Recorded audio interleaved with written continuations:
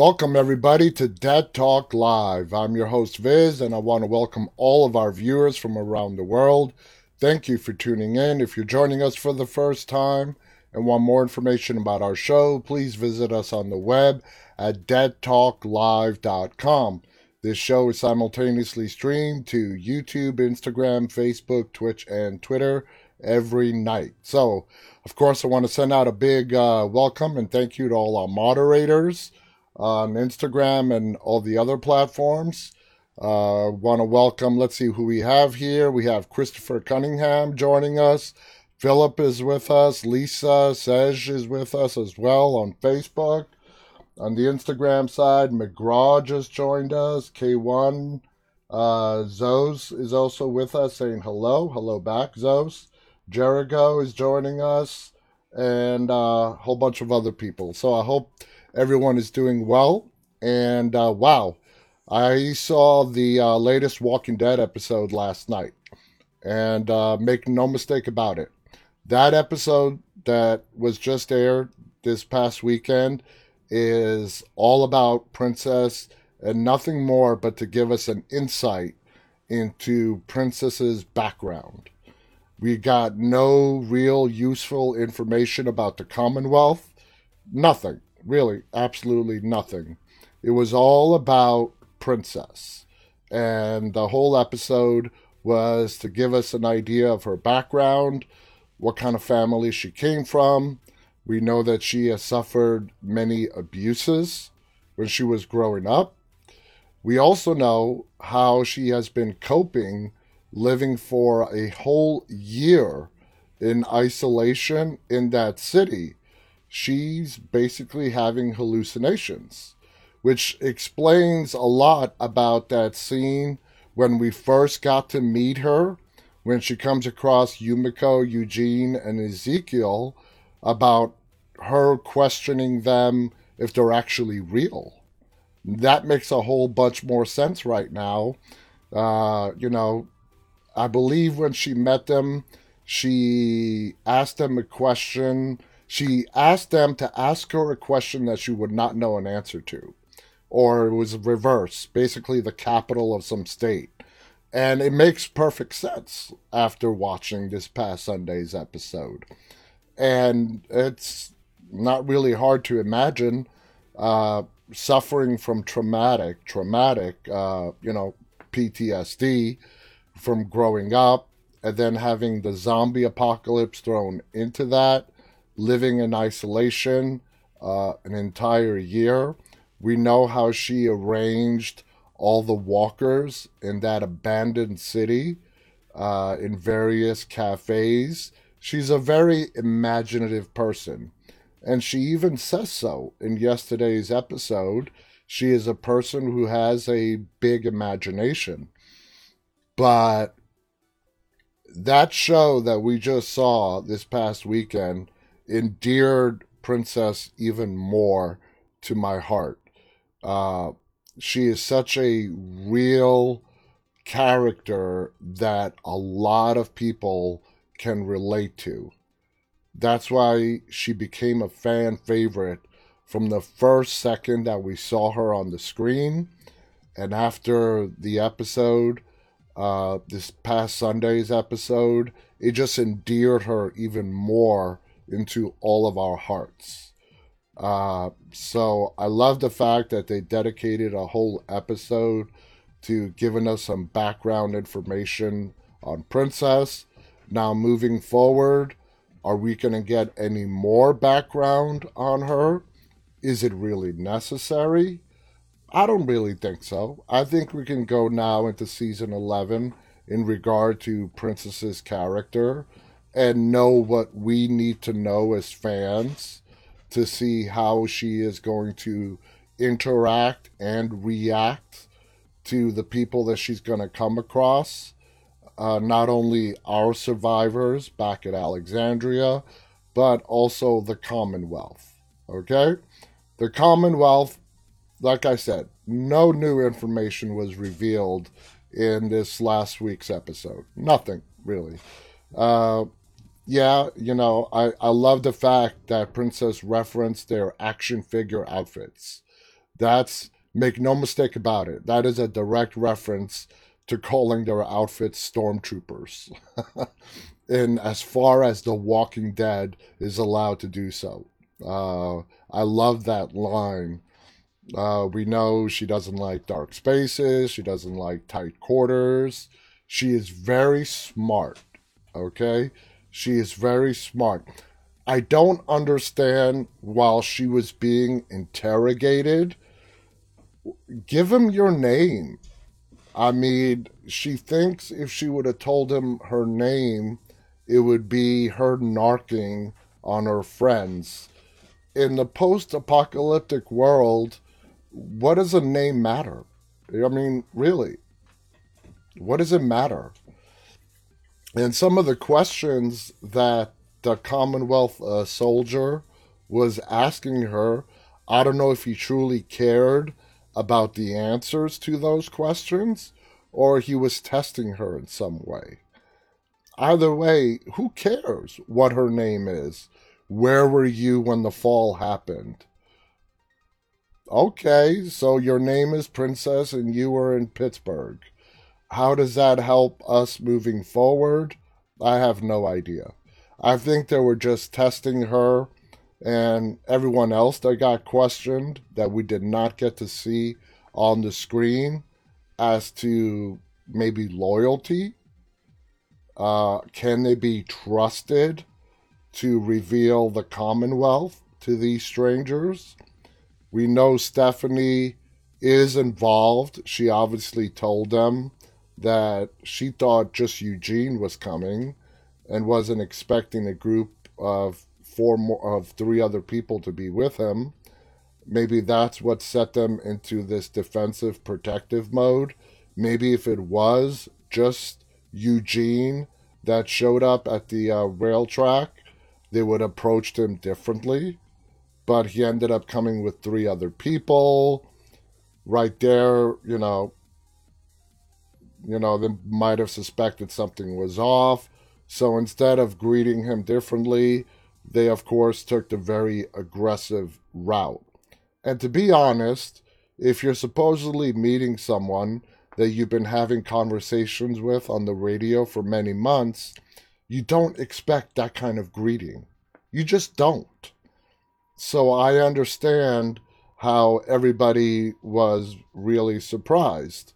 And when she found that way out of the car and had an escape and wanted to go check on Yumiko, which we'll get to that and her interaction with Yumiko in a second, Eugene was trying to basically tell her and remind her, hey, I've been talking to this girl for so many months.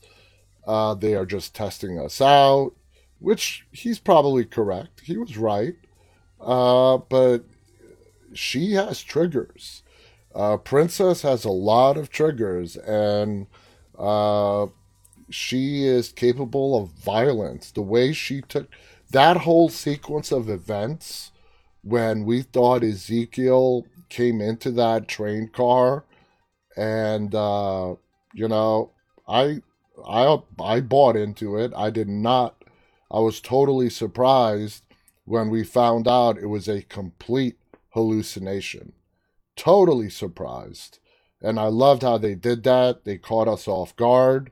They're really great at doing that on The Walking Dead.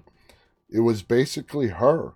And you can imagine this Commonwealth soldier who just came in to deliver her some food. And the way we saw it, Ezekiel came out of nowhere and knocked him out.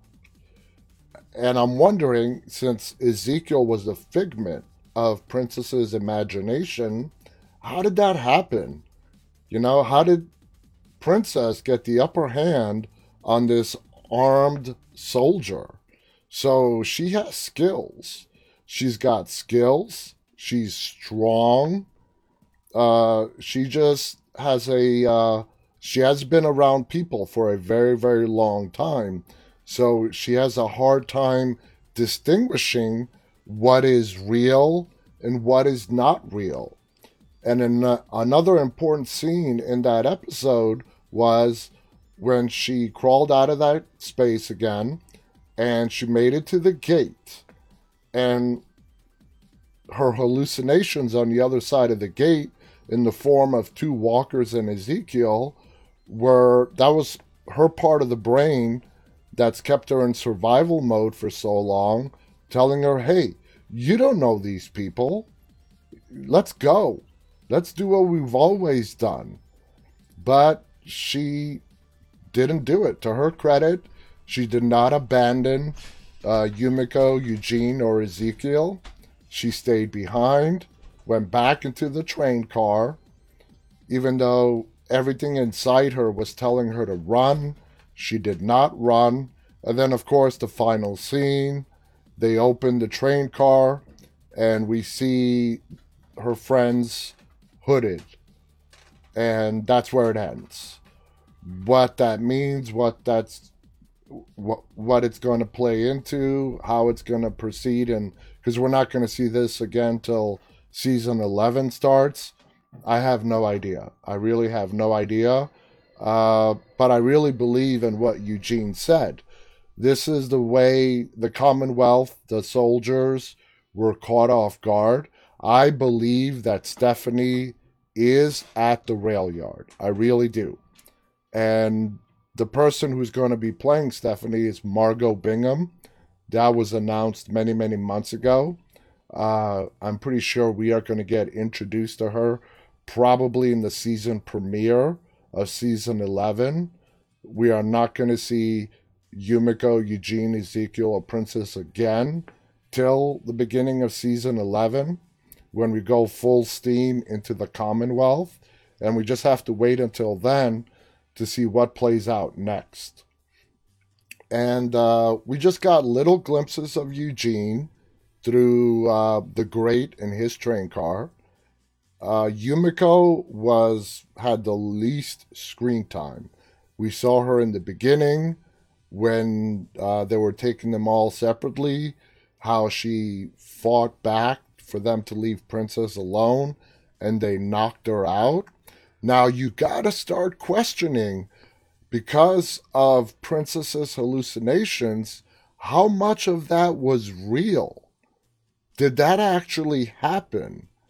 Did Yumiko fight back, trying to get to Princess, as Princess was being taken into custody, for lack of a better term? Did they whack Yumiko across the head with that rifle when she was supposedly talking to Yumiko, who was in the next car over? Was that really Yumiko? Was Yumiko there? Did Yumiko get hurt? We don't know. It could have all been a figment of Princess's imagination. We have no idea. The only thing that I'm pretty sure was real was Eugene trying to talk her out of escaping, letting him out of his train car, and Eugene telling her to get back inside and just go along with what they're saying. They're testing us. Just play along. That I'm pretty sure was real. But everything else, we know the whole Ezekiel sequence was a figment of her imagination. Did Yumiko get hurt? Was that Yumiko in the next train car? Was Yumiko talking to her?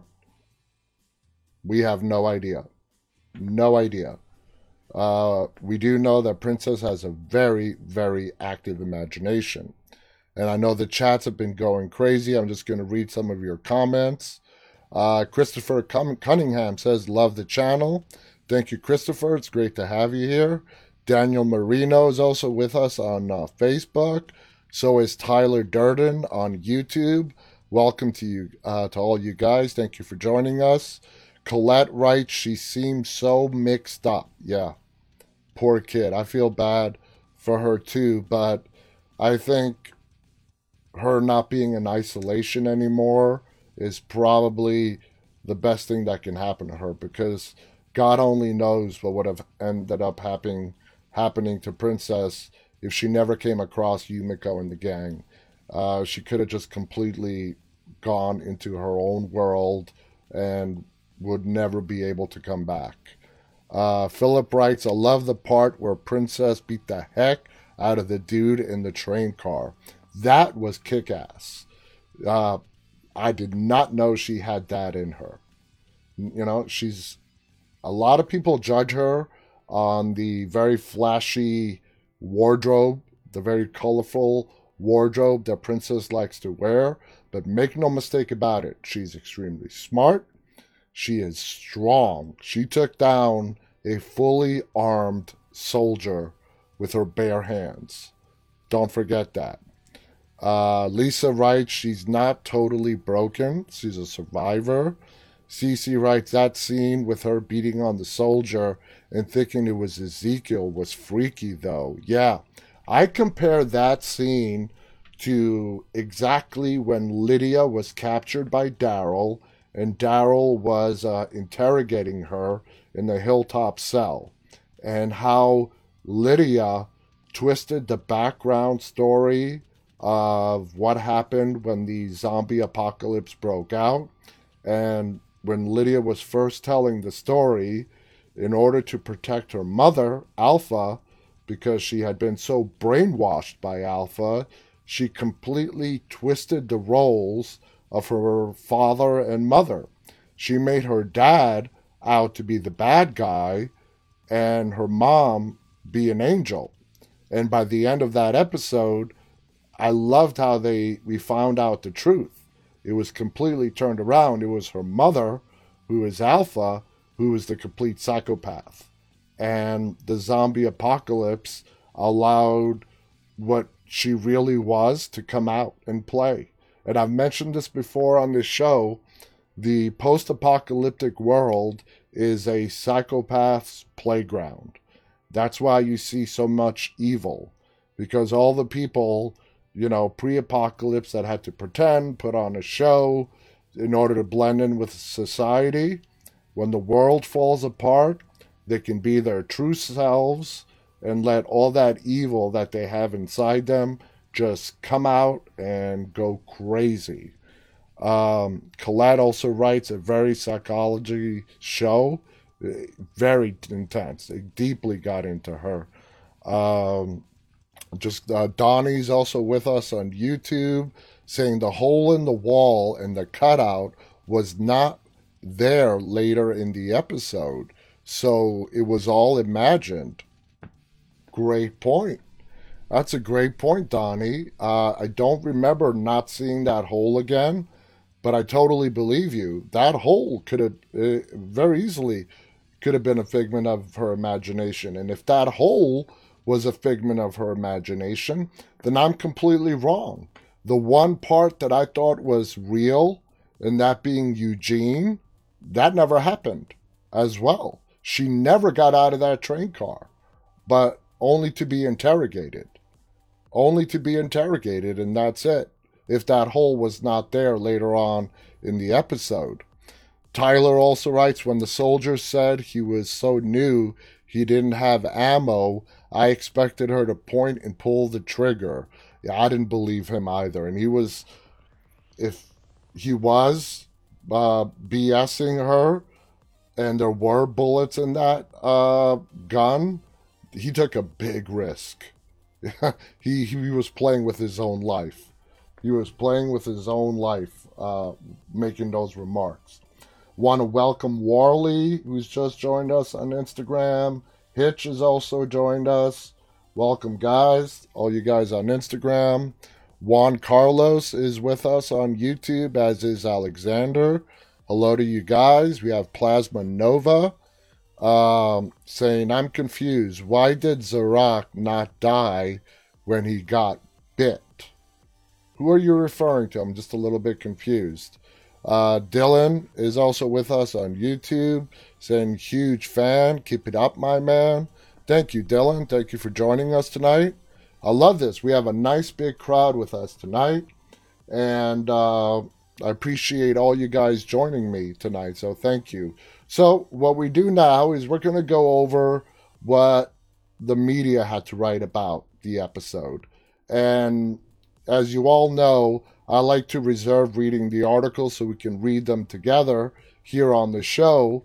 But from what I've read in the headlines, it looks like a lot of the critics did not appreciate this past Sunday's show for what it was supposed to be. Whether they didn't get it or not, I don't know. But let's go ahead and read this first article. I've noticed a similarity between the two basic types of Walking Dead fans and gamers. In both camps, you have your hack and slash types who crave action with little to no interest in complex plots or any plot at all. Then there are the hardcore devotees who can recall obscure storyline details from years ago. That's us. Perhaps they attend conventions or enjoy cosplay or write fan fiction or even read recaps. If you're among the former, then and it's undead slaughter you crave, this chapter was probably a big letdown, meaning that this was not an action-filled episode. Besides the hallucinations of the walkers next to Ezekiel, we really did not see any other zombies in this show. There were more zombies in the opening credits than anywhere else, and the two useless flesh bags we saw stuck on the fence, but this intimate princess close-up was moving enough to perhaps even win over zombie splatter purists and those who find her quirks more annoying than endearing. Add a tantalizing morsel of insight into the military outfit that's holding her and her new pals captive, and you've got a fairly satisfying episode. The scene where the season finale left off as the foursome Princess, Zeke, Eugene, and Yumiko is rounded up and separated by low-rent, I love this, low-rent stormtroopers. Low-rent stormtroopers in red striped white armor. Princess makes a move for one of their weapons, and Yumiko takes a rifle stock to the head when she tries to help. Being isolated in separate dark train cars does not work well for Miss P, who counts steps in Spanish and recites city names to ward off a panic attack. As she tries to talk to Yumiko in the neighboring boxcar, she tugs on a wood plank and gets a splinter. That silver is a metaphor for a nagging pain that's not life-threatening, but hard to get rid of.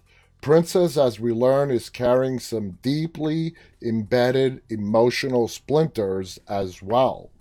From the start, Princess seems more concerned about her new friends than for herself.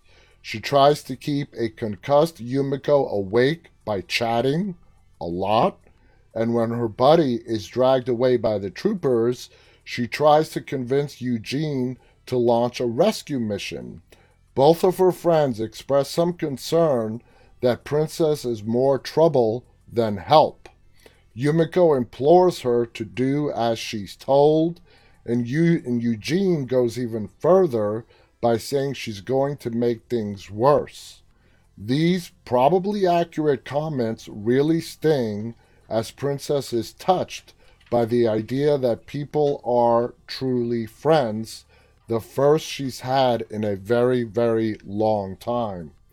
Eugene, of course, is still holding out hope that this army is tied to his dream girl radio pal Stephanie, because, well, let's be honest, what else does Eugene have going for him? Ouch! Damn, that's harsh. But his argument that the troopers are not necessarily bad people kind of crumbles when Princess is interrogated. Her very creepy, naked examination is explained as a zombie bite check, so as not to suggest any awful connotation otherwise, meaning these guys were perverts. But when it ends with a backhand that sends Princess flying, and the reason is because you're being a bitch, even Eugene would have to agree these guys and the few we meet are all men, are not good folks. At least old Rick kept his housing application questionnaire short. This one is a real grill session. What were you doing during the fall? How old are you? What was your SAT score? Did they ask that? Your social security numbers and net incomes for each of your friends. No, they did not ask that. The slap that Princess suffered evokes memories of a sad tale at the root of her trauma. She recalls being in a similar spot as a kid, locked away as punishment. She caught a splinter from scratching at the door jamb. Her stepdad smacked her in the mouth like the trooper did. She fights back, tears while admitting her jaw has been fractured several times.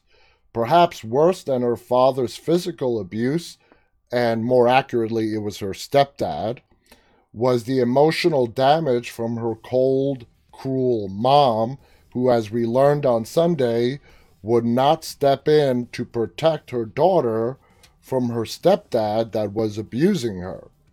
The twist comes when Ezekiel rather magically appears through a hatch in the roof and then cold cocks a trooper who came to deliver food. Now, that should have been a signal to all of us. It did not ring any red bells to me, but it really should have been a signal that that is really not something that Ezekiel would do. Besides, when that stormtrooper came in, it's a square box that she's being held in. There is no place to hide. So how did he stay out of that guy's line of sight long enough to pop out of nowhere and knock his lights out? But I missed it. Now it's their turn to do the interrogating, and the very young soldier looks like he could be in some sort of end-of-the-world ROTC program. He knows very little but talks a good game. We've got valuable stuff. And then Princess's response is medicine, ponies, and we're for the benefit of all who seek solace at our gates. Well, you sure have a funny way of saving people, pal. While Princess sees this kid as one of the scary action figures who came to life, the kid is more concerned about the paperwork he has to fill out. 3 hoots and a cot is all I got, lady. No quality intel. Boy Soldier is also worried about what his bros will think about getting snatched up by some chick. And that little misogynist line is also a clue as to what is really going on. When he tries to steal his rifle back, Zeke pummels him within a few inches of his life. But it's not really Ezekiel. Princess has been all along talking to herself and also kicking this guy's ass quite handily. When the soldier later asks who is she talking to, Princess delivers a classic, honest self-diagnosis. I'm not crazy if that's what you're thinking.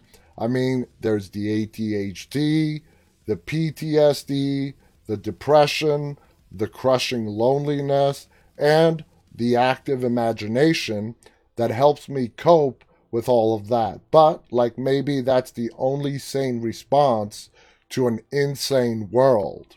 You know what I'm saying? We hear you, sister. Miss Princess considers ditching her new friends, but another weird conversation with imaginary Ezekiel and 2 train enthusiast zombies changes her mind. What was up with the train get-up that those walkers were wearing in Princess's imagination? I mean, if we're all going to imagine zombies, how many of them picture a zombie being a former train conductor? I mean, that's just out of nowhere. It's cool. It's something you would never think of, but I'm like, wow. Running would make her like her mom, just another monster in a world with too many of them already. These new friends are some real ones, so Princess listens to her better angels and returns to negotiate with boy soldier. But why does she uncuff him? Somehow that doesn't backfire, but Princess still gives up her remaining leverage by answering all of the interview questions, and worse, handing over the rifle. I still do not see the leverage in them knowing your name. Like I said, it's the post apocalyptic world. Who cares what you're called? Like Negan. Is Negan even his real name? Maybe we will get the answer to that question in the sixth and final of these bonus episodes where we get to meet Lucille. Maybe we'll get the answer if Negan is his first name or last name. We shall see. So maybe Eugene was right. If Princess did not make things worse in the end, she sure did not make it much better. Or did she? Boy Soldier yells, "I got her," and the door opens to reveal her three pals, all wearing ominous black hoods and surrounded by more armed troopers. We're left to think this could be a prelude to an execution, but maybe it's simply the preferred method of moving them from one location to the next without revealing anything about the camp. What if, by prying loose those splinters, Princess actually saved the day? So that was a great recap. That was a great recap. They didn't delve that much into her imagination until the very end. But as far as them wearing the hoods, they're not going to execute them. So we can definitely cross that off the list. They're not going to be executed. They are probably getting ready to move them. We don't know how how Yumiko, Ezekiel, Eugene handled their interrogation. If her interaction with Eugene was real, he probably complied because he's smart enough to understand that if they know my name, it doesn't really matter. Now, them giving away their community's location, that's a whole other matter. And I would not think any of them would do that. Even though Eugene did tell Stephanie that they are in Virginia, he did not actually give pinpoint GPS coordinates as to where in Virginia they are. So I don't think any of them would reveal the exact location of where Alexandria is, since that is really the last community that is standing, besides Oceanside, which Oceanside we do not see very much at all. I don't even know why Oceanside is still in the picture, where they're not giving it any screen time at all. Maybe as we go into season 11, that will change, and we will see a lot more of Oceanside. But up until now, starting with the Savior War in season 7, Oceanside has been a back end thing that we see every now and again. Even the people from Oceanside. The one big person that was left, Beatrice, she died in the season finale. She got eaten by walkers at the end of the Whisperer War. So who the hell knows? Tyler Durden on YouTube writes, "No! Welcome to Lambda." Tyler writes, "A coworker of mine at my job with the college I work at is also a handler for one of the Epic cast members when they do conventions. She has all the inside dirt and won't give me so much as a snip." Yes, everybody who's associated with the show in one way or another, they are under very strict guidelines. They are not to reveal anything, or else they will end up in court. Khaleesi writes she has a great imagination. Khaleesi also writes, Eugene would if it was to save his life. Absolutely. And besides, it's no harm in it, giving them your name. But yeah, Eugene would do whatever it takes to save his own hide. Has he changed enough over the years to where he would withstand severe torture? I don't know. I want to say no. I want to say that if anyone is going to crack first to not be in pain, it would be Eugene. He would be the weak link. Even though he has come a long way, but considering what he started off as, that's not really saying that much. Uh, so, anyway, welcome to all the new people. Leonardi is with us on Instagram, giving us a smiley love face. Taffer is also waving at us on Instagram. Welcome to all you guys on Instagram. Thank you for joining us. Rowena is with us on YouTube, just joined. MDB Chronicle is here saying, bring Shane, Glenn, and Beth. We missed those guys. Shane, Glenn, and Beth. We definitely missed them. All right, here's another article. So, The Walking Dead puts its bonus episodes to good use with an intriguing experiment. Now, in the time we have left, let's see if we have an article that I know I found some that did not really like this episode. Let me go through the headlines here. Here it is. The Walking Dead Season 10, Episode 20 review. One of the most needless episodes in the show's history. I do not agree with this, but we're going to go ahead and check it out. It's not easy to encase a dramatic narrative almost exclusively within the confines of a dark, tight space. Ryan Reynolds' psychological thriller Buried certainly took a decent stab at it back in 2010, and now The Walking Dead has attempted a similar conceit, throwing Princess into an empty train carriage following an underwhelming tussle with the Commonwealth for what is supposed to be a twisty, tension-drenched character study of the comic book heroine. It goes on to say, unfortunately, the results are nowhere near as affecting as you'd hope. The episode 40-minute runtime slowly to tonally is inconsistent, awkwardly structured crawl. For what it's worth, Paola Lazaro makes the most of the material she's given. And, you know, Paola, you got to give her props. She's an amazing actress, and she has taken this role as Princess on The Walking Dead. And hats off to her. Hats off to the casting directing people who casted her as Princess. She is the perfect person to play this character.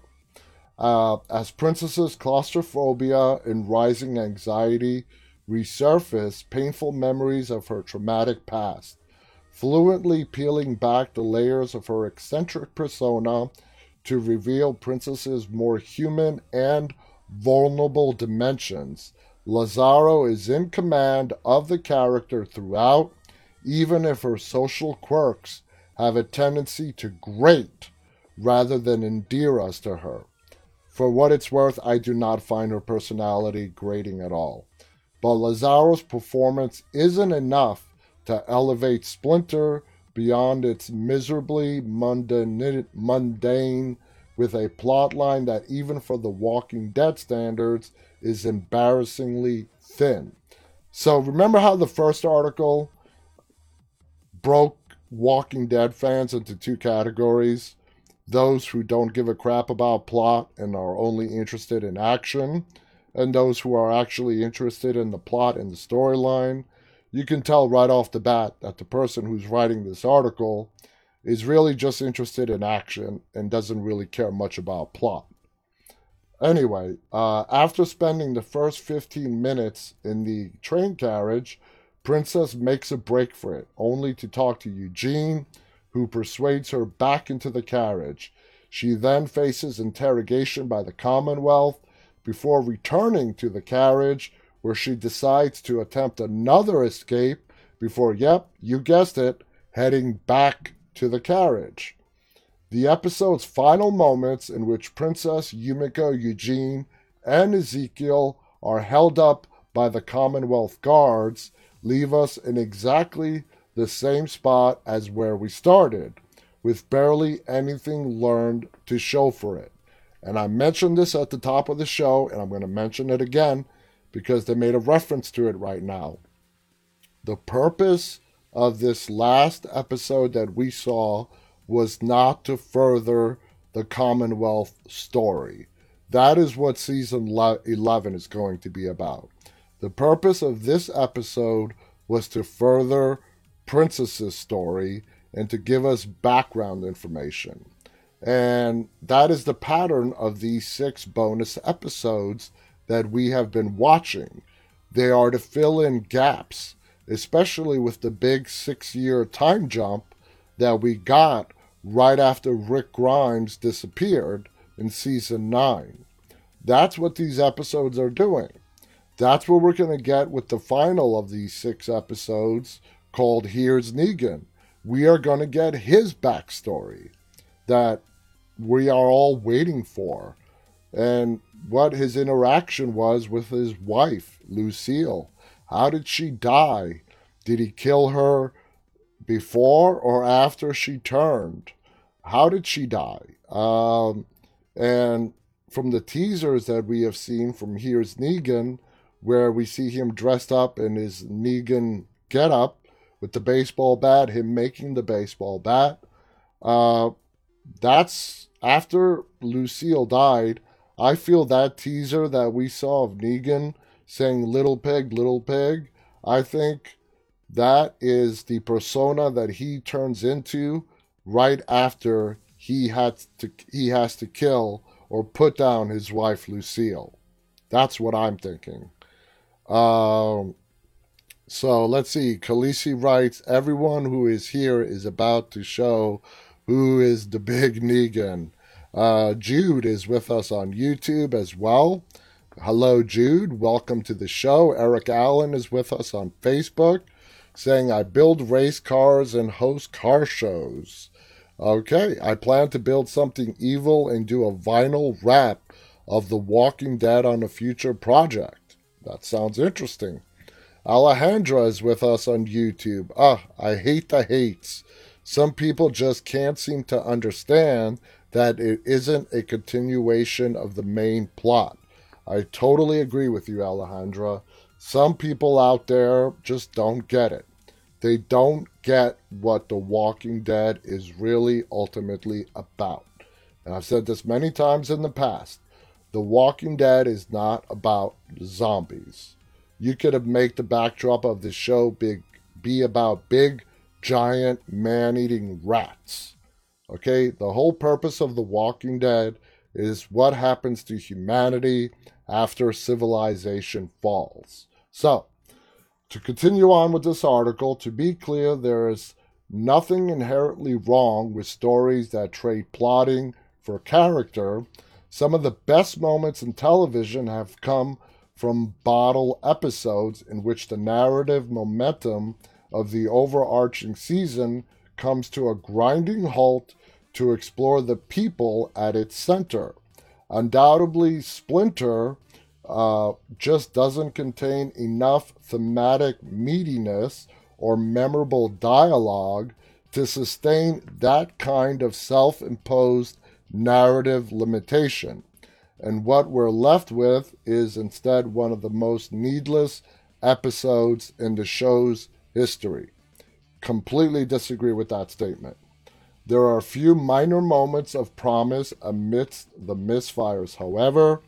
The big last-minute twist in which we discover that Princess has been imagining much of the events of the episode was pulled off smartly with subtle visual and audio clues that invoked a sense of the illusionary in the moments leading up to the big reveal.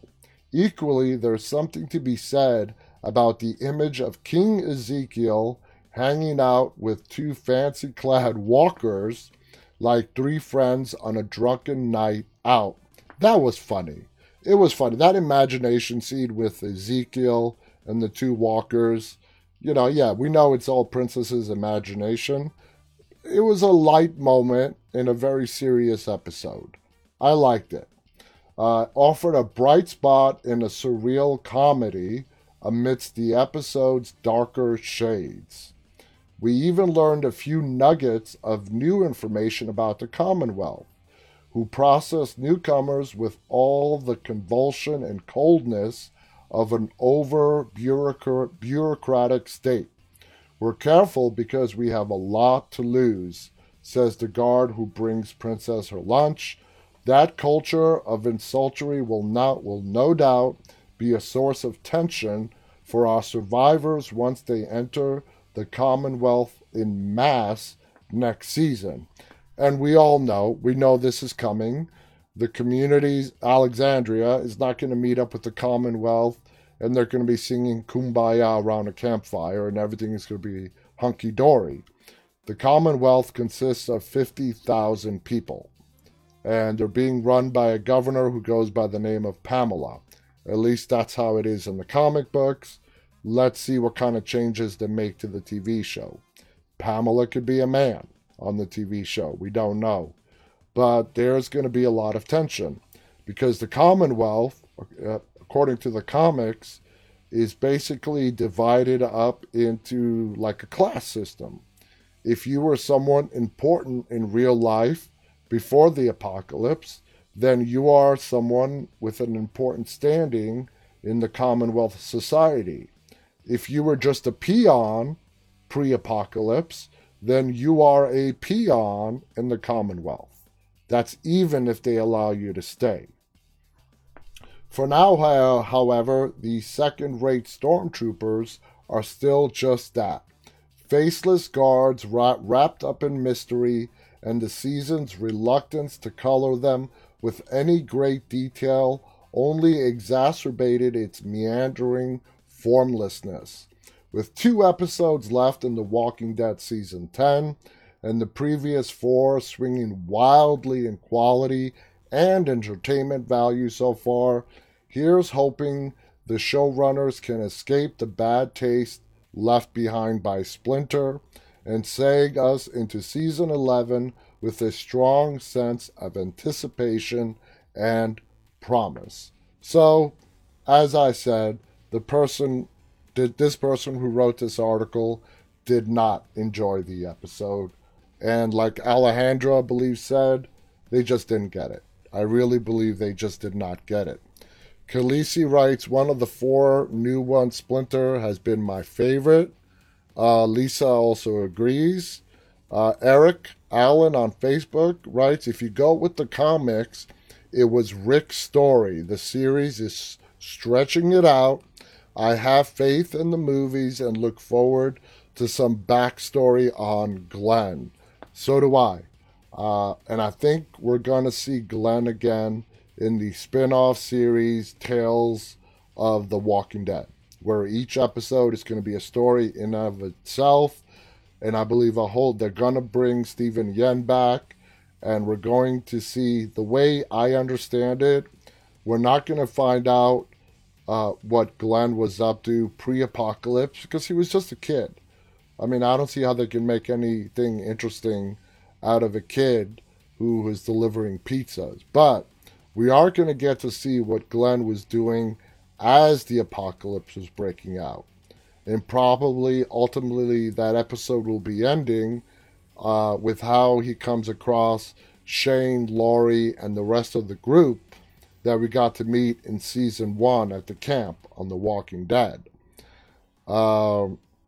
Colette also writes about Pope. Yeah, we still have that big question mark on who this Pope character is, what's his beef with Maggie, and we don't really know much about that at all. And why he has picked Maggie, why is he trying to kill her? She apparently doesn't know either, so that needs to be explained as well. Eric Allen on Facebook writes, I think it will end up on a cliffhanger with a war between the 2 massive communities, no broadcast ending. Now, when you say massive communities, Alexandria, in my opinion, is not a massive community. At best, they may be nearing 100 members, if that. Even combining them with all the people that came over from the hilltop, adding the people that came over from the kingdom, and then, of course, Oceanside. You're maybe looking at a couple of hundred. And then you have the Commonwealth that is 50,000 strong. And then don't forget, we also have the CRM. Now, they're a force to be reckoned with. They are 200,000 strong, armed to the teeth, and they were a group that was prepared for if and when civilization ever fell, they would have everything they need, from helicopters to enough fuel to food to everything else. So Eric explains he meant the CRM and the Commonwealth. In my opinion, on the Walking Dead TV show, since we're going into the final season, starting in the fall of this year, with the first half of season 11, and then the second half of season 11 ending in 2022, I do not think the CRM and the Commonwealth are ever going to cross paths. That's just my opinion. I think they're going to keep them completely separate. The Walking Dead TV show is going to end with our survivors and whatever happens with the Commonwealth. The movies that are going to be centered around Rick Grimes, that's going to be the CRM. And then, of course, don't forget, we have the second and final season of World Beyond that's going to be released, you would think, sometime at the end of this year as well. So I think that's where the CRM is going to be mainly focused. And the CRM has also appeared on Fear the Walking Dead. In fact, the CRM has been more prominent, besides World Beyond, it's been more prominent on Fear the Walking Dead than on The Walking Dead proper. So, like I said, in my opinion, I don't think the CRM and the Commonwealth are going to be crossing paths on the Walking Dead Mother show. Lisa writes, if it's the CRM versus the Commonwealth, it's a no-brainer. You're right. The CRM can utterly annihilate any community. No one that we have met so far can put up any kind of resistance to the CRM. And we know from Fear the Walking Dead, Virginia is aware of the helicopter group, and she is deathly afraid of them. She doesn't know that much about them.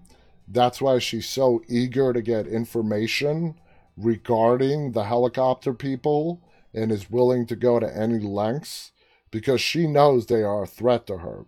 Virginia on Fear the Walking Dead has a lot of people gunning for her. The CRM possibly, I don't know if they're really interested in her.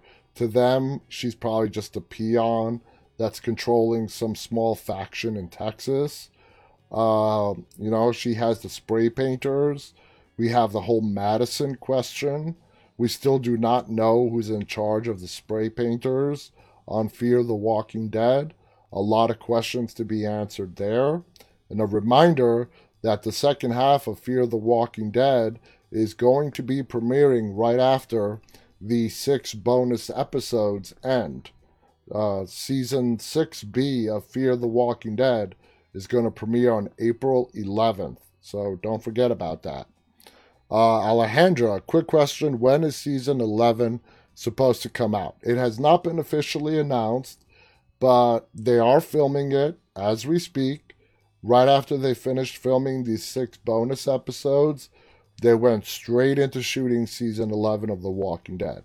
So if I was to guess, I think this year The Walking Dead season 11 is going to premiere when it should be premiering and when it has been premiering for the last 11 years, and that would be sometime in October. But it has not been confirmed. That is just my guess. Blair is with us on YouTube. I agree. It will be kept separate. For the Grimes movie, it is not needed for a crossover, too unrealistic. I completely agree with you, Blair. Keep the CRM in regard to the Rick Grimes storyline. Keep the Commonwealth with what the people of Alexandria have to deal with. I think that's a good separation. Not everything has to be mixed in together. in the Walking Dead universe. It just doesn't have to be. You don't need to do it. Don't do it. I want to say hello to It's Suds Rock, who's joining us on Instagram. I515 is also with us. W Mandra is also with us. I Am is also big us, giving me a shout out. Welcome, I Am. John 8 Fitness is giving us a thumbs up. Welcome to all you guys. We have a nice crowd on hand for a Wednesday night. We are coming up to the end of the show, guys. For all the newcomers who are still here, who are joining us, I made an announcement last week. This show is going to be airing on a major horror network. I have not announced the network yet. We're in the process of finalizing the deal. The live stream is going to continue uninterrupted on YouTube, Instagram, Facebook, Twitch, and Twitter. And then the episodes, all our prior episodes and all new episodes are also going to be going to this horror streaming service that I'm not yet ready to announce. Hopefully, we'll be finalizing the deal any day now, and I'll be able to make the big announcement as to where we're also going to be airing on television. A lot of exciting stuff is happening here with us at Dead Talk Live. I'm hoping to, like I said, have this deal finalized no later than the end of this week. And I can come out and make the announcement. Exciting stuff happening here at Dead Talk Live. Don't forget this Friday, we have special guest Scott Renninger from the original Dawn of the Dead, who played Roger. You know, Roger on Dawn of the Dead, 1978, who, when they were moving the trucks around to secure the mall, he got bit on the leg. And Roger is the famous one on the majority of the Dawn of the Dead posters as the zombie. That's the famous picture that is in all of the Dawn of the Dead movie posters when the movie first came out back in 1978. Blair writes, Madison is my personal opinion not needed on Fear, but there is so much love for the wooden character. She may be in a flashback. You know, I would love to see Kim Dickens come back and revive Madison. I've told this to a lot of people who work on Fear. I told them, if you guys brought back Kim Dickens, you have done an amazing job at keeping it a secret. You know, no leaks, nothing whatsoever. Anyway, guys, we are out of time for tonight. This hour flew by as it does every night. Please visit us on deadtalklive.com. I'll be back on the air again tomorrow night. So check us out. We're on Monday through Friday. I appreciate everyone joining me tonight. I want to welcome all the new viewers that have shown up tonight. Hope you enjoyed the broadcast. And until tomorrow night, guys, stay safe, stay walking. Good night.